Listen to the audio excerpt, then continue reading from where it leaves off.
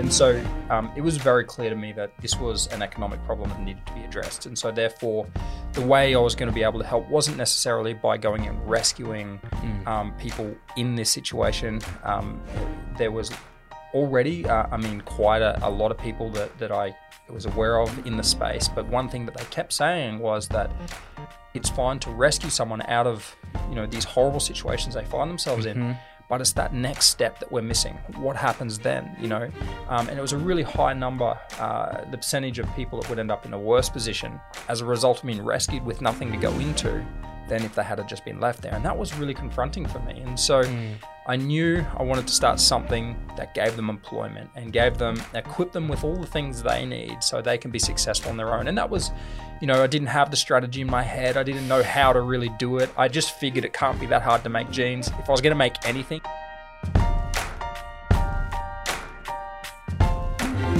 You're listening to Justice Matters with Tim Buxton, a podcast inspiring the fight for a world where everyone belongs. Welcome to another episode of Justice Matters, and I've got my good mate, James Bartle, on the show today. He is the founder and CEO of Outland Denim, and he believes that fashion can lead the way in creating a more just world, and his denim company is doing just that. It has received a litany of awards, most recently the Thomas Reuters Anti-Slavery Award.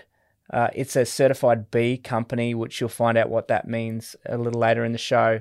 It's got A+ on ethic reports by various fashion industry reports. This company truly is doing some incredible things. One of the things I love about James is just how honest and raw and passionate he is. He's not afraid to acknowledge the mistakes that he's made along the way. I'm really grateful that I get the chance to share this conversation that I've had with him, with you, and the opportunity that you're going to have to learn about this amazing brand, Outland Denim.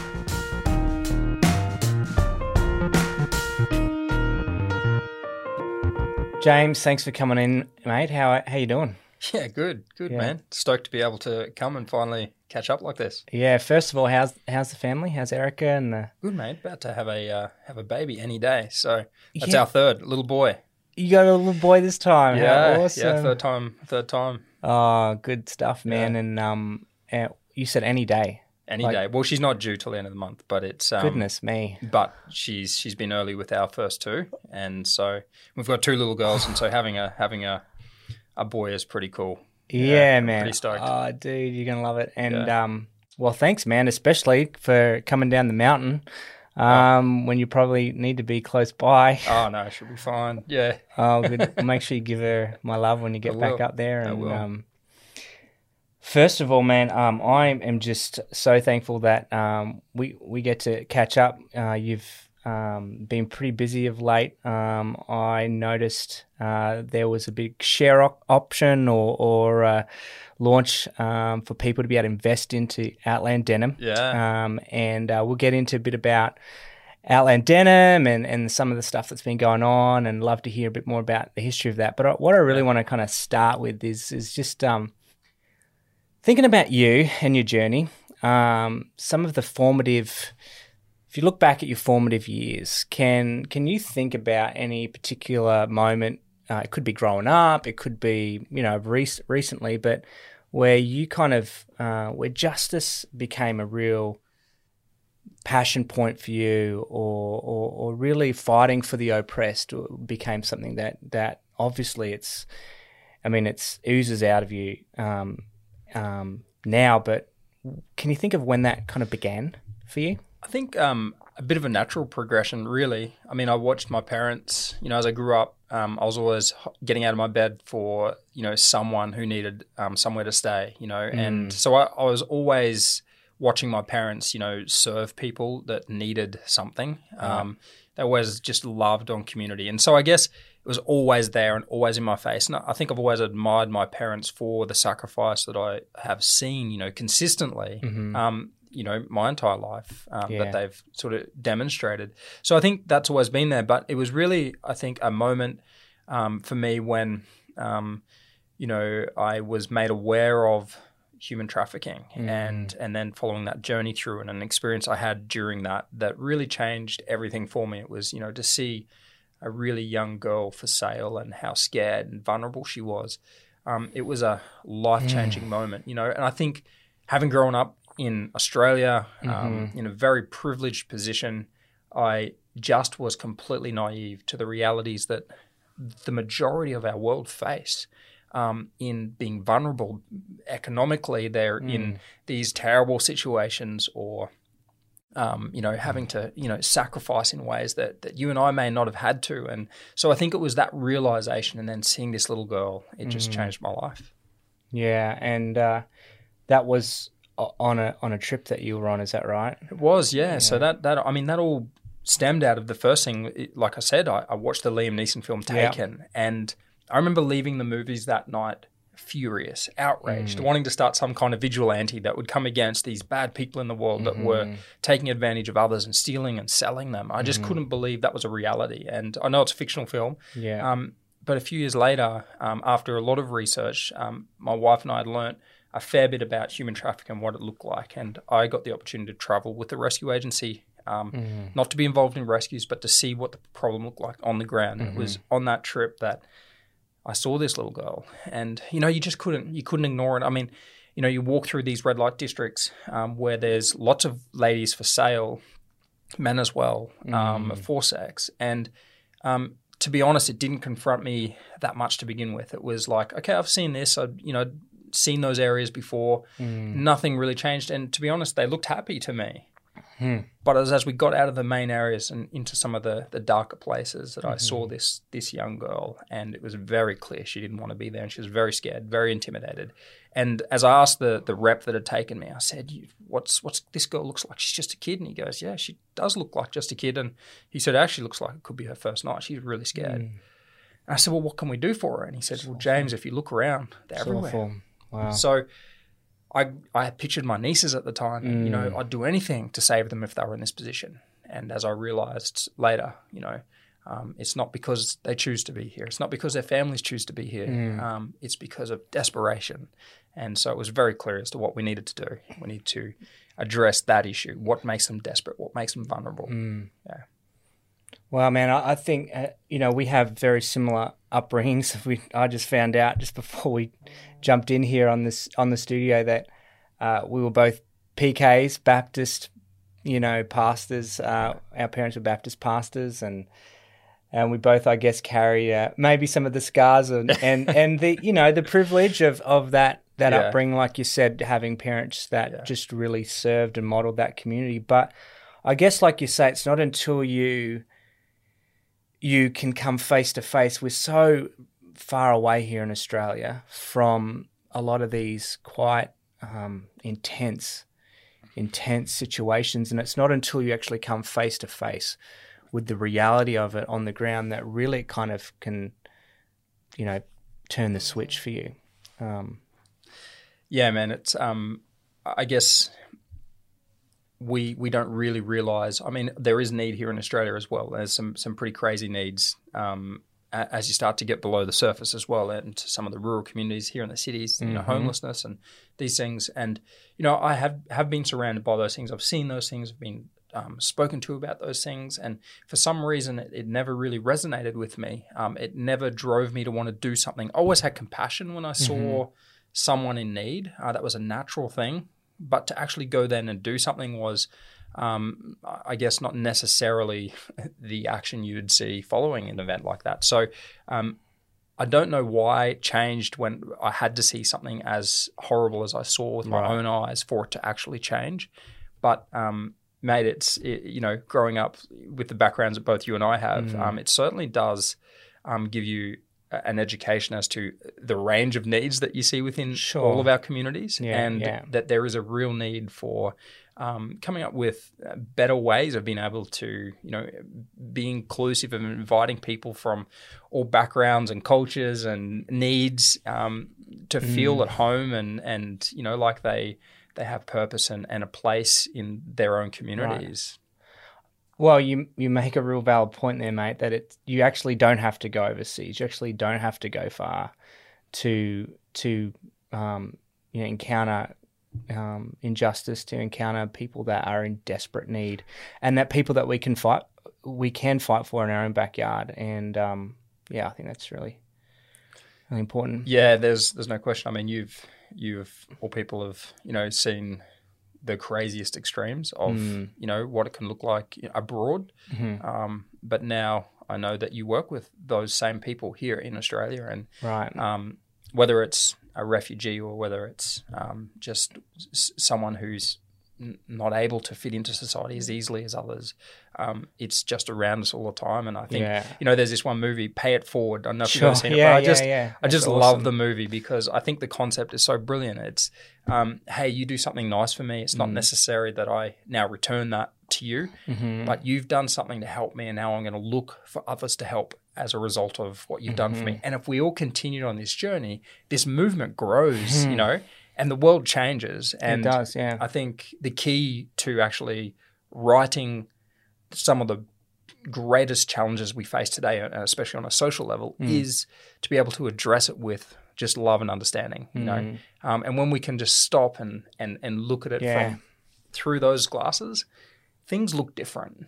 But whilst we look at it in the busyness of life and we don't really stop and slow down and try and understand why that person is in that position, we will never be able to understand. If we can't understand, or we don't even try to understand, we can never love them. If we don't love them, then nothing changes. We all just want to be loved at the end of the day. That's what we're all looking for. Oh, totally. Wow, man. Yeah, just stopping and taking the time. Oh, man, I find that a lot whenever I see a situation. The moment I'm actually able to stop and maybe put myself in their shoes and ask, well, why are they acting out like that? Or why are they in the situation that they're in?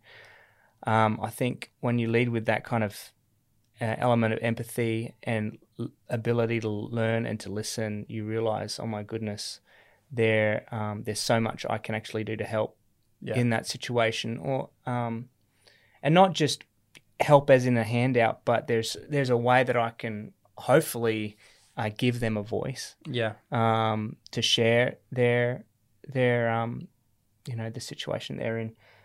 Now, you chose to go obviously down maybe a less conventional route to actually making a difference. In particular, with what you saw in the realm of human trafficking and anti-slavery work, and you chose to build a jeans company.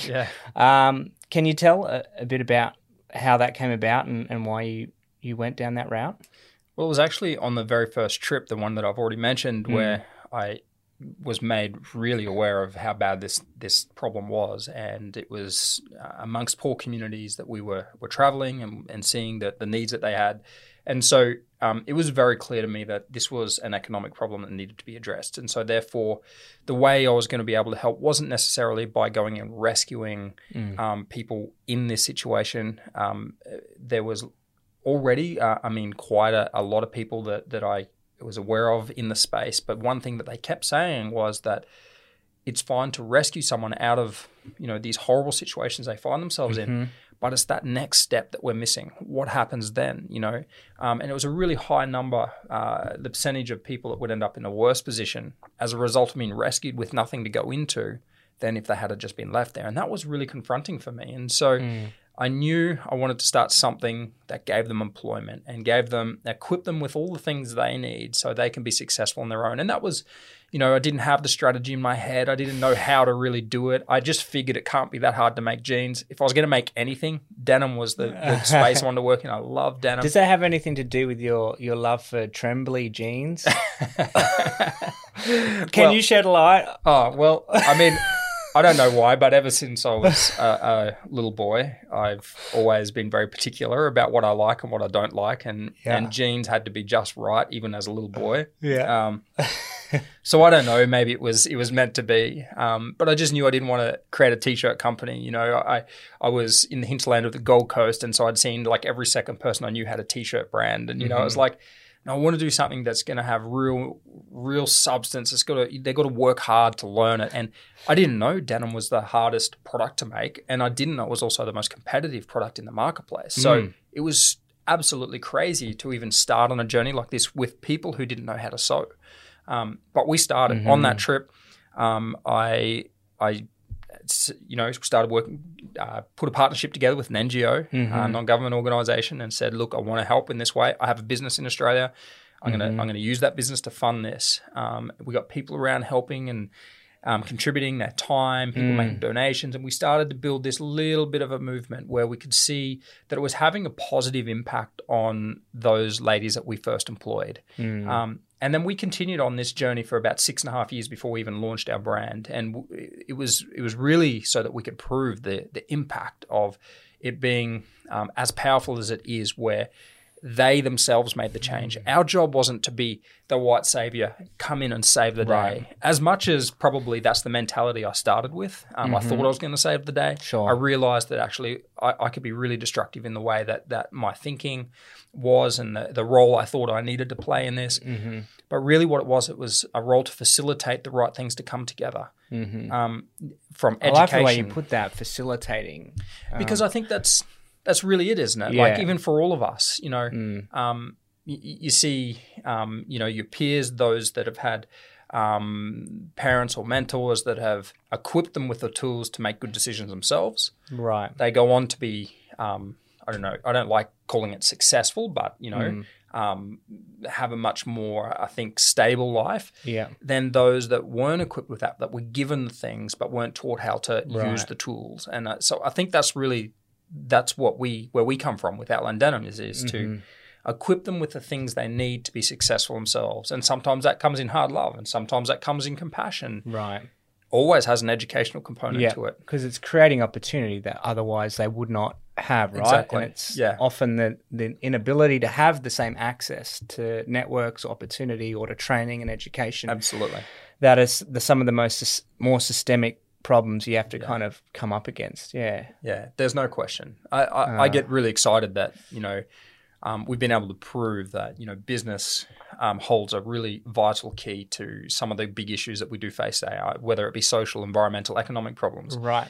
I think business is actually one of the most exciting spaces to be right now. We're in a very unique time in history where businesses can actually use the power that they have to change people's lives or change the outcomes on industry and on environmentally and so forth. Right. And I think, like if businesses that are successful right now changed the way they operated and did things, it would have a major impact. And if new businesses that started came in with that socially conscious approach to the way they do it, we can make a huge impact.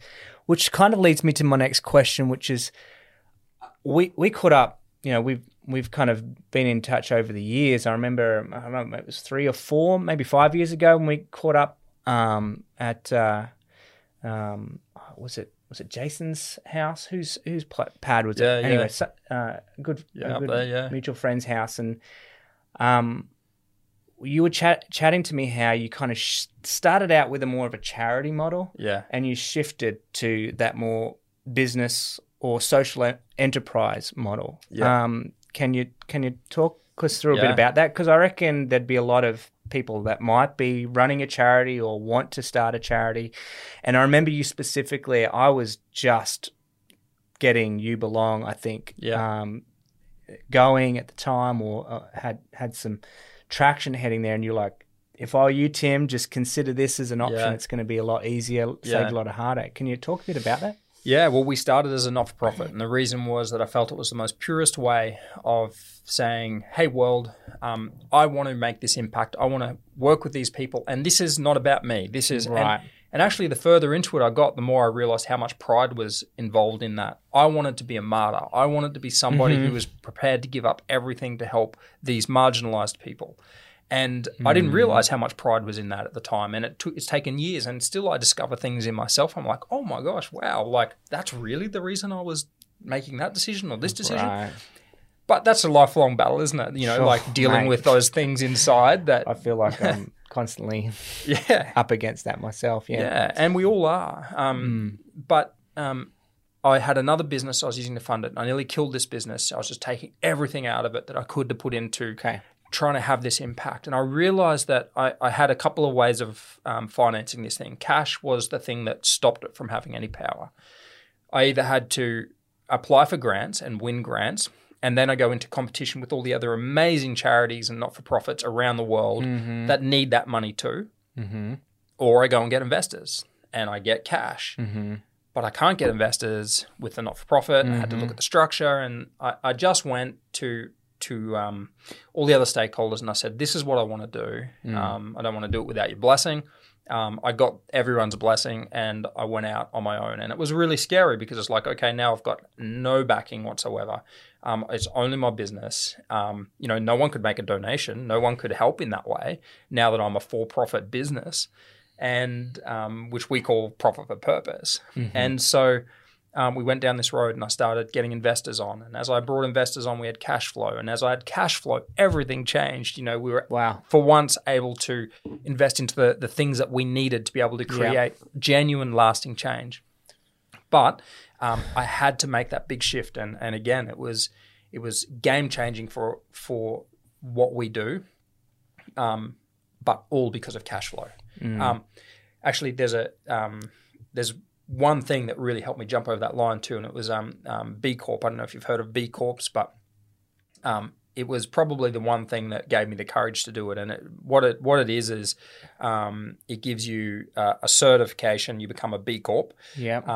And that means they audit your business. And you're a for-profit business, but they audit you to see what it is you're doing, what's important to you, and basically score you on whether you can even get B Corp certification or not. And going through that process meant that, okay, there's still a governance level there that's outside of our own board that's going to be looking in and not advising, but keeping you accountable, keeping us accountable to what it is we say we stand for. And so that was really cool. So when I saw that was probably the catalyst that made me go, yep, I'm going to for-profit because now this exists. I remember having to wait. I think it was a year or so. It had passed legislation in the US. It had moved into Australia, hadn't passed legislation here in Australia, so we weren't able to become a B Corp yet. So I had to wait a year until that was through, and then I went through the process. I find that pretty interesting because sometimes non-profits and that whole charity realm can kind of get by a little bit without being held to the highest standards of audits and I guess accountability as well, because you've got a lot of volunteers and a lot of most people are just really giving their time sacrificially to make sure those things happen. And so sometimes you kind of can give them a bit more grace when they don't get it right. But I love how you kind of embraced the almost, no, it's important that we lead with integrity as well as a business. Now I've got a printout here because there's two pages full of all the awards that Outland Denim has achieved in the last couple of years, and it's super impressive. It's got obviously your B certified corporation, which stands for Best for the World, and you're in the top 10% of that currently at the moment. You've got Global Fashion Agenda awards. You've got, it's just the list goes on. The winner of the Thomas Reuters Stop Slavery Award 2020 this year, A+ in Ethical Fashion Report. You guys are leading the way, and you did have some, obviously, people have been supporting that. You had Meghan Markle come behind you and other well-known people that have obviously realised what an incredible impact you're having, which has really helped you. Now, what has been, I guess how important, I would say, has it been for you to kind of go after, and you don't go after awards for the sake of awards, but how important for it is you to kind of hold to that level of excellence and integrity as you move forward as a brand? I think it's really important. And the reason is that if you want to change something that's, as wrong as what the fashion industry has become, wrong on so many levels, yet has the ability to be an absolute life-giving industry. 1 in 6 people in the globe work within it. if you want to be somebody who can challenge and change You an said industry, 1 in 6 people in the world work within the fashion industry at some level. industry at some level. So if you want to change the world, statistic. it's an amazing industry to do it through. Wow. We all wear it. Sure. So, it's a great place to start. Food would be another incredible place to do it. Right. But I go, then you need to be an industry leader. And you know what's crazy is I actually don't, people call us you're the disruptors, and I just don't like the term. It's like, yes, as much as we're disrupting a way that things have been done, we're not actually here to disrupt and make things worse. We're here to come in and go, hey, we found a better way. Now, that's taken a lot of investment. It's taken a lot of time. It's taken a lot of risk. But actually, the changes we've made aren't that big. We get called innovators all the time. And there is some really cool innovations that we've been able to do in the pipeline. But really, it's not that innovative. It's actually just going, hey, how would you want to treat people? If you treat people like that, what's the outcome of that? Can you measure that over time? What are we going to be able to show to the world? If you buy this product, it means this. And so it's really just that journey that I guess has set us apart while we've been able to experience that. You mentioned the Thomson Reuters Foundation Stop Slavery Award. I mean, that's the biggest award we've ever won. And the reason for that is Thomson Reuters, as you know, I mean, such an incredible body to I guess, give you their stamp of approval. Sure. But the Stop Slavery Award is why we started. Not the award, but stopping slavery is why we started. Now, slavery doesn't just mean, those that we picture like in, the films. The films. Yeah. It's those that are oppressed by, marginalized. It's the hurting people. That's how I see it. We obviously have people in garment factories as slaves, in brothels as slaves, in households as slaves. But it goes much broader than that, and what we need to address. And if you could become an industry leader and you could influence an industry that has the power to touch the lives of 1 in 6 people, then could you change the world? Is poverty something that has to be with us? I don't believe it has to be with us. I believe it's because of the choices that we make in the way that we run our industry, all industries, all the way down to our personal decisions on what we buy, what we support.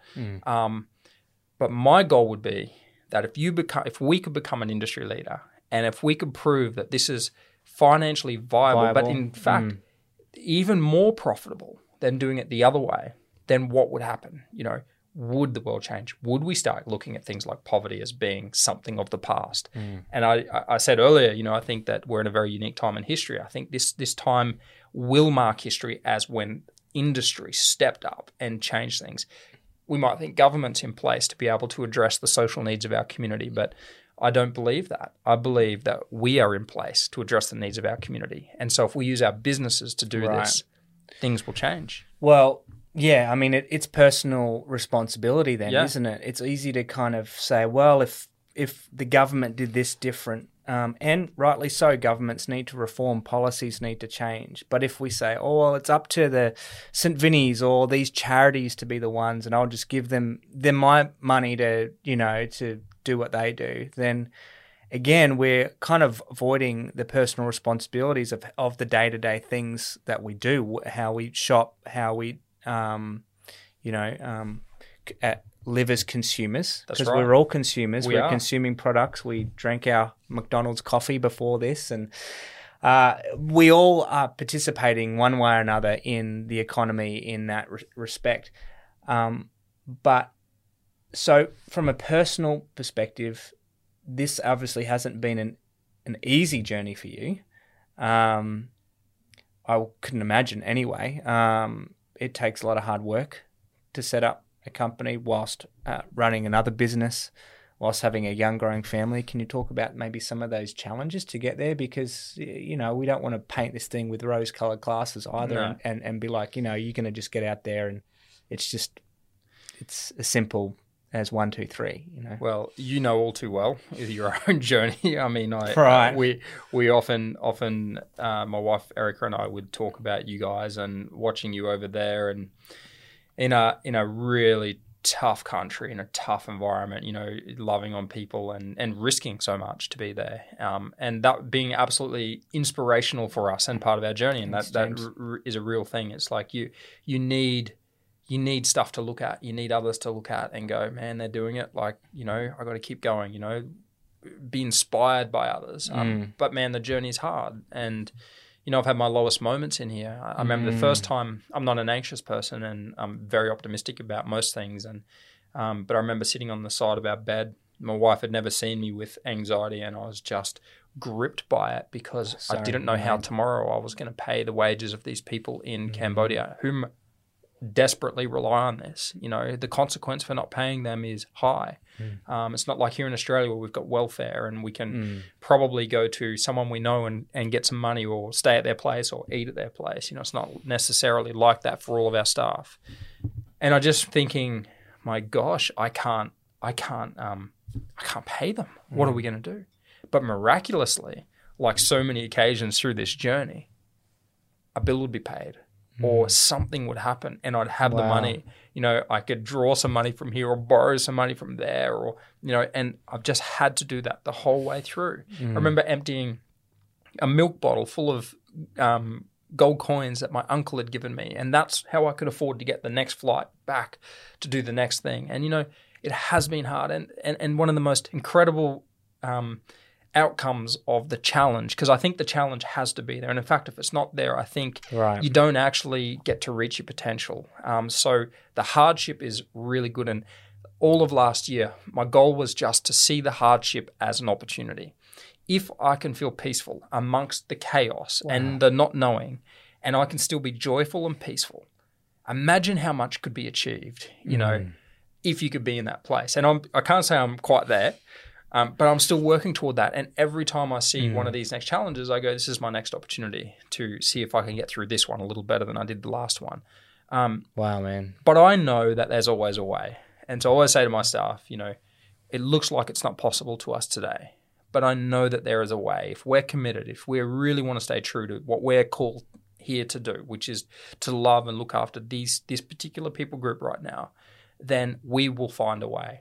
And this is 10 years I've been in this for now. Our brand's only 4 years old, but there was 6.5 years of development before that. Totally. And we're still here. And man, I've had no food in the fridge. My wife and I looked at each other one night years ago now. We laughed and we're like, we literally don't have food. What a cool experience. How awesome is that? But it's only a really small insight into what it's like for these other people. I could have gone down the road and asked somebody for some food. Right. They don't necessarily get to do that. So it's really cool that we get to be challenged in this way and just learn to be better at those challenges. So lean into the challenge is my advice for anybody. Don't see it as, woe is me. See it as, oh, that's really cool. Because many people don't, man. They get to go through life just cruising. But the substance isn't there. Right. But you keep getting beat down and get back up, beat down and get back up. You get stronger every time. You get better at it and wiser. And, so I think we just need to embrace the challenges and the hardship. Man. If I was in a church, I'd say, preach it, man. But thanks for being so, I guess, honest and open with those challenges. I feel you with the anxiety, with the dark days, the weight of responsibility you have carrying a family, young family, and also, so many people that rely on for their livelihoods on this on Outland Denim going and being successful. Justice Matters is brought to you by You Belong. If you'd like to learn more about their work, empowering refugees to integrate and thrive in Australia, head on over to youbelong.org.au. There you'll find ways to get involved, volunteer, and financially get behind the several initiatives they've got going on. There's also a stack of articles and blogs that you'll find there that are really informative and engaging. Now, did you know this podcast is actually a video podcast featured on YouTube? Just search Justice Matters TV on YouTube and watch each episode right there. And while you're there, hit subscribe and get notified each time a new video drops. Can you talk a bit about maybe some of the more challenges as a brand as well? I'm thinking we're like in the middle of this coronavirus pandemic. You've had a launch for investment. I mean, it's not been easy, as you've alluded to. There's times when you're not sure if it would be successful enough, but I'm sure people out there would love to hear, Yeah. Man, the business has absolutely had like massive challenges, and, I don't know how we're still here. I really don't. So much of the time, like I've said, we've had no money. I can't pay wages yet. We have 100 staff in Cambodia. Because everyone thinks, right, you look at the Instagram post and you've got, Meghan Markle and other famous people promoting it, and suddenly, that must just mean you can just sit back on your laurels and they do. And everything I'm just rich. Everything's just fine. But we all know, that just in some ways can make things more difficult, right? Well, that experience, absolutely. That's a great example of one that made it really difficult. It was really good, and I'm so grateful for the support of Meghan Markle, and she's supported us on so many occasions now. Like we see amazing things where the media will say, "Oh, Meghan and Harry have just gone out in LA somewhere. We know it's this shirt and these shoes.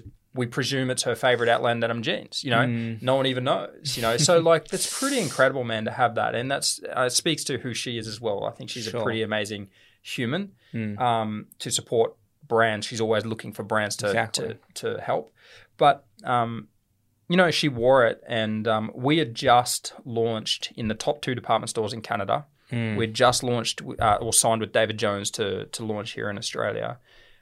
So we were growing really quickly. And then on top of that, Meghan Markle turns up in Dubbo here in Australia. Yeah, I remember that. Gets off this plane wearing Outland jeans. I just arrived in Cambodia the night before. So I woke up because it's 3 hours behind over there in time. And my phone is going mental, and find out that's like Meghan Markle's worn Outland Denim jeans. Media's going mad. Like, there's the TV appearances. They want someone to speak on this. It's like, so I jumped on a plane and left straight away thinking, this is amazing. Can't believe it. I had my sales manager with me at the time in there, and he's like, his phone just going, notified every time there was an online sale, and it was just going ding, ding, ding. It was incredible. We're like, whoa, like, man, I wish we had more product, because we sold out of product really quickly, and they really want what she wears. There's a little bit of overflow, but it's mainly if she wears this jean, they want that jean. So our Harriet Black has become famous because of Meghan Markle. But what followed was this incredible amount of growth. I had to employ 46 new seamstresses as a direct result of what happened there, which is a great thing. Yeah, that's achieving what our goals are, is to bums on seats, vulnerable people. But man, like managing that, now we've got exposure internationally. We've got department stores internationally that are wanting to look at collections, and we're not ready. And so we're having to hustle. And man, honestly, we lost the culture during that period of time of what Outland is and how we treat our people and love our people. And when you lose guidance there because you're all hustling so hard, you take your eyes off what's really important. And it doesn't mean the way we treat people, but just in, we're here to work and we're focused on this only, rather than, hey man, are you okay today? That was a really tough period where I feel like we could have fallen over. We made it through, and we're ready to grow again. We've spent the last year and a half really stabilizing as a company. But then to go into a pandemic like this, where I've never experienced anything like this. I don't have a game plan. I go to YouTube to learn how to do lots of things, but YouTube isn't able to tell me how to manage this. And so I really have to rely on, I guess what you've learned over time. And, I've got a really strong Christian faith, and I really rely on that to make decisions. From a worldview point of view, it's like what's important, and my faith tells me what's important, and I focus on those things. And, today, that's really why we've been successful, is it's like what's important. People are important, focus on the people, love the people, create opportunities for the people. Yes, you need to have the economic side of your business functioning well. But if you marry them both, then you supercharge a business. Yeah. And so, you talk about some of the brands that don't necessarily value that human component of their business. And I don't just mean they're direct that work at HQ with them, but I mean those right down in the supply chain. Every level, they don't value them. And so over time, they're going to lose faith. And as consumers become more wise to the realities of our fashion and the choices they make, they're going to back brands like Outland Denim. That's what we're seeing now. Our sales have increased, direct-to-consumer sales, as many brands have online at the moment. Our exposure has increased. Our opportunity to be able to see the outcomes in poor communities that we have seen has increased. So the opportunity is bigger now as a result of COVID. Black Lives Matter. It's another one. Yeah, I was going to say, like, even as that has kind of become an issue that we really need to put a lot of focus on as it's come to light in recent events. I love the fact that you've been willing to stop, listen, learn, and even make those course corrections in your own company. Yeah. Can you talk a bit about how you've done that? For sure. Well, I remember, the media, we had to, as a brand, make a stand. Where do you stand? And the media are pretty ruthless with this these days. Hey, there's a big social or big issue going on. Where do you stand as a brand? Because we want to know whether we cancel you from society or not. Sure. So it's a pretty scary thing to be a brand social today. Media can be hard because it'll take anything that you put out there and it can be weaponized into any direction that anyone goes at. But absolutely. To not say something is to say something, right? So I believe so. For not necessarily for everybody, but I think when you've got a responsibility like our brand does, where you do have some small level of influence over your community or within your community, not over, but you do have to say something. And so I remember when for people that have, a strong core conviction, their faith that people do matter, that people are equal regardless of race, ethnicity, background, whatever the case might be. There is an obligation, really, isn't there, for us to... There is. There really is. And, I struggled as, it came across my desk, and my first reaction was, this is horrible what's going on, but as a brand we can't speak up about this because that's not the battle we're fighting. That was my first thought. And I went home and I really thought about this, and I just got deeply convicted of like, hey man, thanks for your honesty. I mean, most people wouldn't admit to that. Yeah, well, I just journey. Thought about those people that feel that way. I'm not talking about why people feel that way. I'm not talking about what the solution is. I'm not talking about any of that. But there was a question that was really clear to me that the black community were asking, do I matter? And my answer to that is, you matter. Better. Now, I don't align with the Black Lives Matter organization. This is, I'm answering this question. Do you matter? Absolutely, you matter. And I'm so sad that that's a question that needs to be asked. I'm so sad about that. And then I had to look internally and go, wow, I've actually been a part of this problem. Not because I don't see them as someone with a different skin color as equal. It's because I've grown up in a society where there is, some major issues. Some of the sayings, man, like that I've only just been made aware of, like, are horrifying. Eeny, meeny, miny, mo, catcher. I thought it was Tigger by the toe. They were real sayings in community.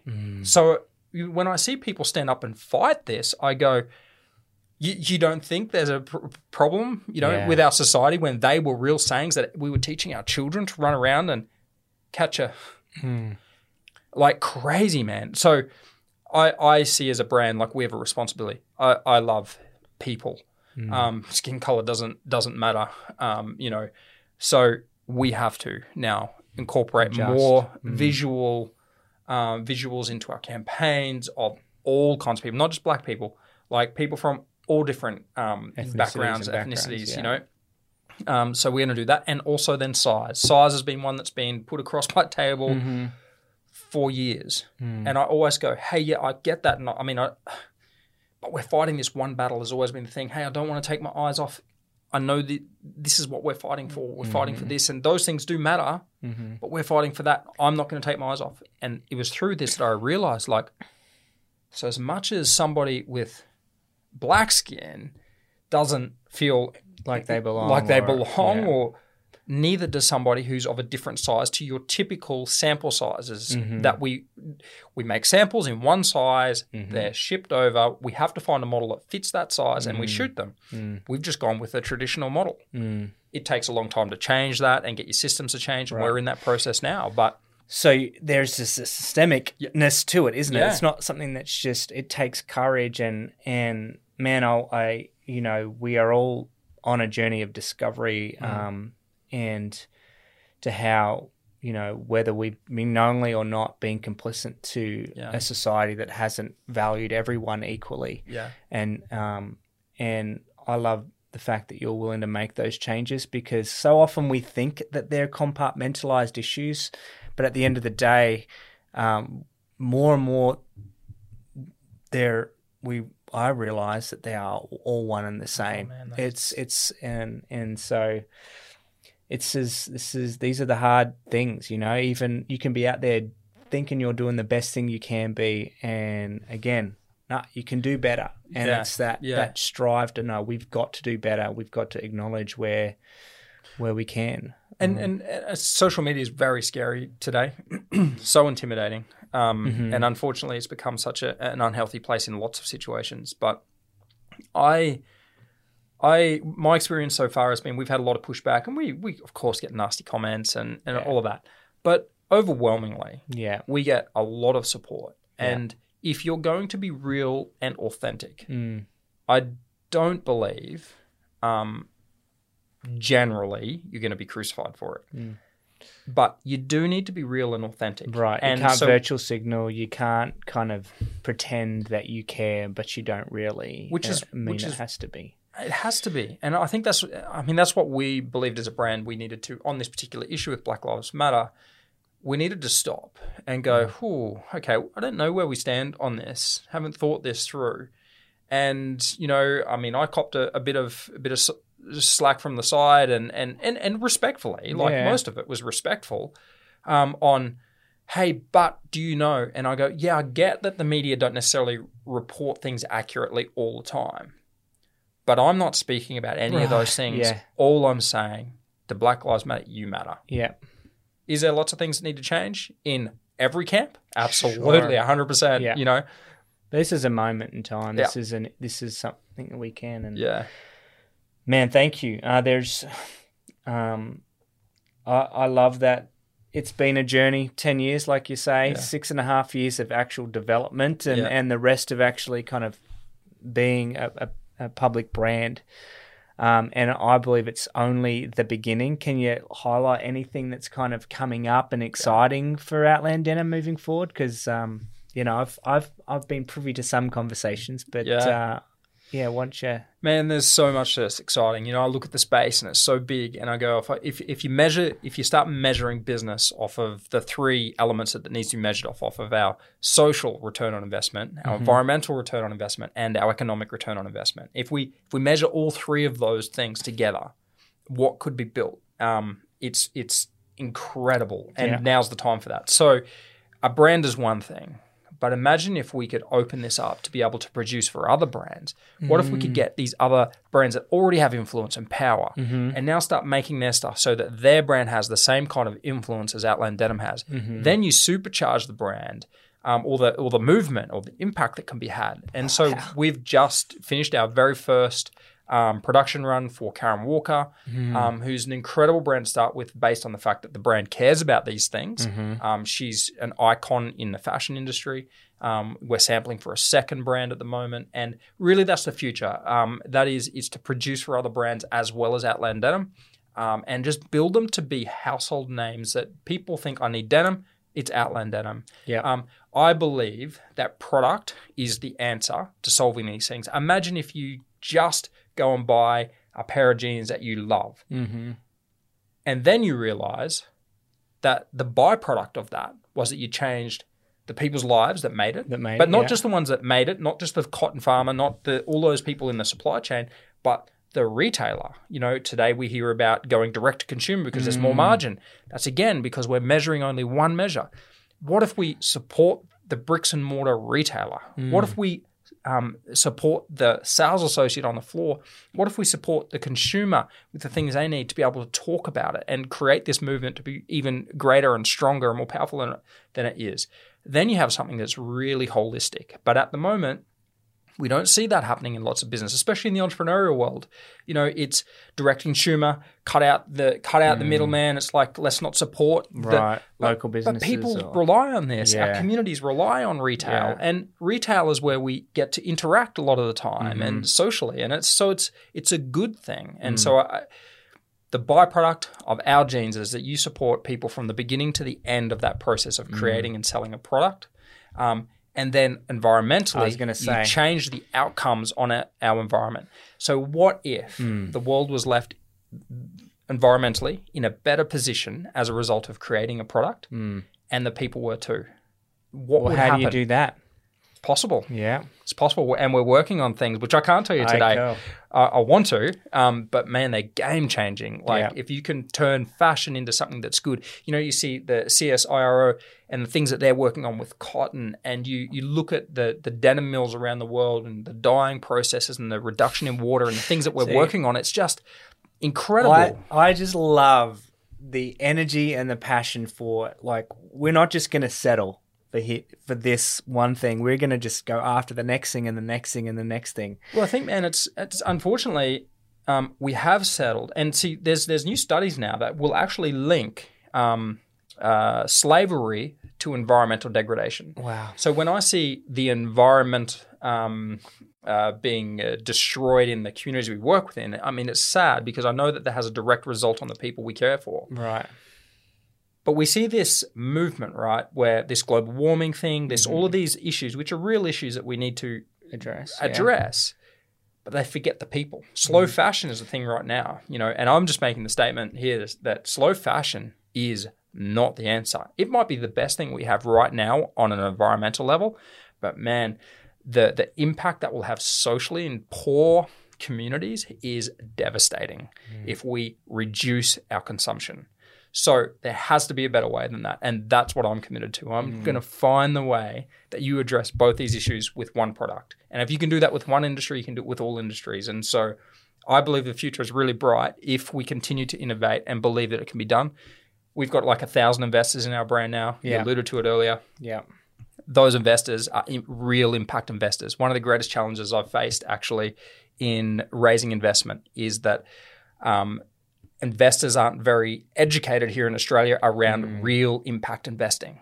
And how to measure that and how to put value on that. And so we went to the crowd. We went to, the Australian and international community, and we ended up with over 900 Australian investors who say, and 80-something% of them said that they were there because they were there to have impact with their investment. They all expect a return. We're here to have impact. That's the new way that businesses are now going to raise money. They're going to go to the crowd. They're going to raise small amounts where people aren't risking as much. They're going to get the values for the companies that they need to get. And there's lots of good reasons for keeping that. But then you're going to see these kinds of initiatives have a real go. They haven't been able to have a go in Australia because impact investors don't really know how to. Right. They're not there yet. They're evolving because this is quite new.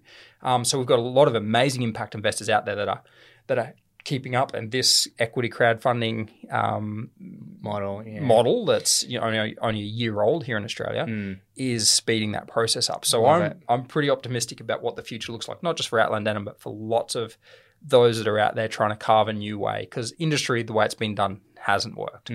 We've seen that over a long period of time now. So now it's time to do something new, and it's happening. Yeah, man, I'm excited. I'm proud to say I'm one of Outland Denim's investors, and I was able to get on that mainly because I knew you and I believed obviously in the work that Outland Denim has done. Is there a way for people to get involved still? Is that option still available? It's going to open up. We're actually going to open this up. So we had such success from this campaign. I mean, and again, it was in the worst possible time. We were advised to stop. Don't go ahead with this. You're not going to be a success. We're the fastest company to hit our minimum target that they've had. Wow. It was epic. It was amazing, blew us away. But what we've realized is the real power isn't the money you raise. The real power is you. The real power is those 1,000 investors we now have that are out there as brand ambassadors that are talking about our brand, supercharging our brand. So if we are able to increase that, what if we had 3,000 investors? What would happen to the brand? I mean, if we're really here for impact, giving it every chance it's got of being successful in a retail store. Let's just say we launch a new Nordstrom store. Because you're in the US now, right? We are, yeah. We've launched with Nordstrom and Bloomingdale's. Obviously, it's a really tough time for them. Right. This is a great opportunity for brands to support them, to see that they can still be there, next year. Right. So our investors have the opportunity to be able to be a part of that journey. And then I guess at the end of the day, hopefully they also then receive better dividends than they would from their other investments to be able to continue the journey on, to just make sure the momentum continues. Oh, man, I feel like every time I chat with you, I'm like ready to just go and start a social enterprise and try and make a difference that I know Outland Denim is. If you want to buy a pair of your jeans, I'm wearing my trusty dusties right now, but where do they go? Outlanddenim.com.au in Australia, or just .com in the US. Yeah. We've got warehouses in both regions and also in Europe as well. Yeah. We're in the UK, so we can deliver directly. But then we've also got Nordstrom's for women's in the US, Bloomingdale's for men's, David Jones East here. and West Coast, David Jones here in Australia. And people say, "Oh, how do we support you? And can we make a donation?" And I say, "No, you can't. But if you want to support us, buy a pair of jeans. Actually, by buying a pair of jeans, it's way greater than if you gave us a $200 donation. Right. It has a way greater impact. It's about buying the product, loving the product, talking about the product. But if you don't like it, don't buy it. Like we don't want charity. No, they're great jeans. They want them last. Yeah, they've been my best jeans that I've ever owned. So I'm pleased to hear that. And I'm not just saying that because you're a mate, but and they can learn more about you as a company, as a brand too, by going there and because like you said, you want people to be informed consumers. You want them to know that they're actually having an impact and making a difference. And I've got one last question for you. Yeah. As we wrap this up, I try and ask all my guests this, and it's simply this: why does justice matter to you? Oh man, that's a deep question. I don't know how you can answer that quickly. It can't not matter. It can't not matter. I don't know how any human believes that it could be right. They have more privilege than someone else. So when I look at the world, it doesn't matter who you are or where you come from. I think you deserve the same love, and we don't all get the same opportunities. Life isn't fair, but that's not really what this is about. Justice matters in that I will do everything I can to love and support those that I come into contact with. And if we all do that, then, man, the world is a much nicer place to be. Thanks, James. I really appreciate you taking the time to come in, man, and you've lived it, and I'm grateful for your friendship. And what can I say? Well, thank you, man. All the best. No, I appreciate it, Tim. You've been an inspiration to me and my family and others in my office, as well as we've watched your journey and your family's journey and your wife as well, man. Like you take her to the craziest places, and your kids and the things they would have experienced. And so, like, we just go, man. I love being able to rub shoulders with someone who's lived it as well. And you're a raw, honest guy as well. So I'm going to get the real stuff, and I really value that. Learning from others that have been there too. So thank you. You're the best, mate. All right. Awesome. Get back to your wife. Will do. All right. Awesome. See ya. Well, I hope you enjoyed this podcast that I had with James Bartle. Now, if you'd like to hear the rest of my conversation with James and learn about his unique thumbs, yeah, I said thumbs, head on over to patreon.com/Justice Matters, where for as little as $5 a month, you can get access to bonus content and behind the scenes extras. You can also interact with myself and the podcast there. And on that note, I'd like to give a special shout out and thanks to my friend Mike McDonald. Mate, thank you so much for becoming a Patreon. Thank you so much for your support of me and the show. Now, special mention goes to music artists John Art and David Gungor, also known as The Brilliants, for the music that is used on the podcast. Guys, go check them out. And as always, shout out goes to Jose Biotto for your audio-visual expertise in producing the show. And lastly, if you are enjoying this podcast, would you consider rating it and leaving a review, whether it be on Apple Podcasts, Spotify, Google Play, wherever you listen? It goes a long, long way to helping to get this message out there, and I'd really appreciate your reviews and your support. Guys, if you're not liking it, you can ignore what I just said. Don't leave a review. Just move right along. But no, in all seriousness, guys, I hope you enjoyed the show today. Join me again soon for another episode of Justice Matters. I am your host, Tim Buxton. Thanks for listening.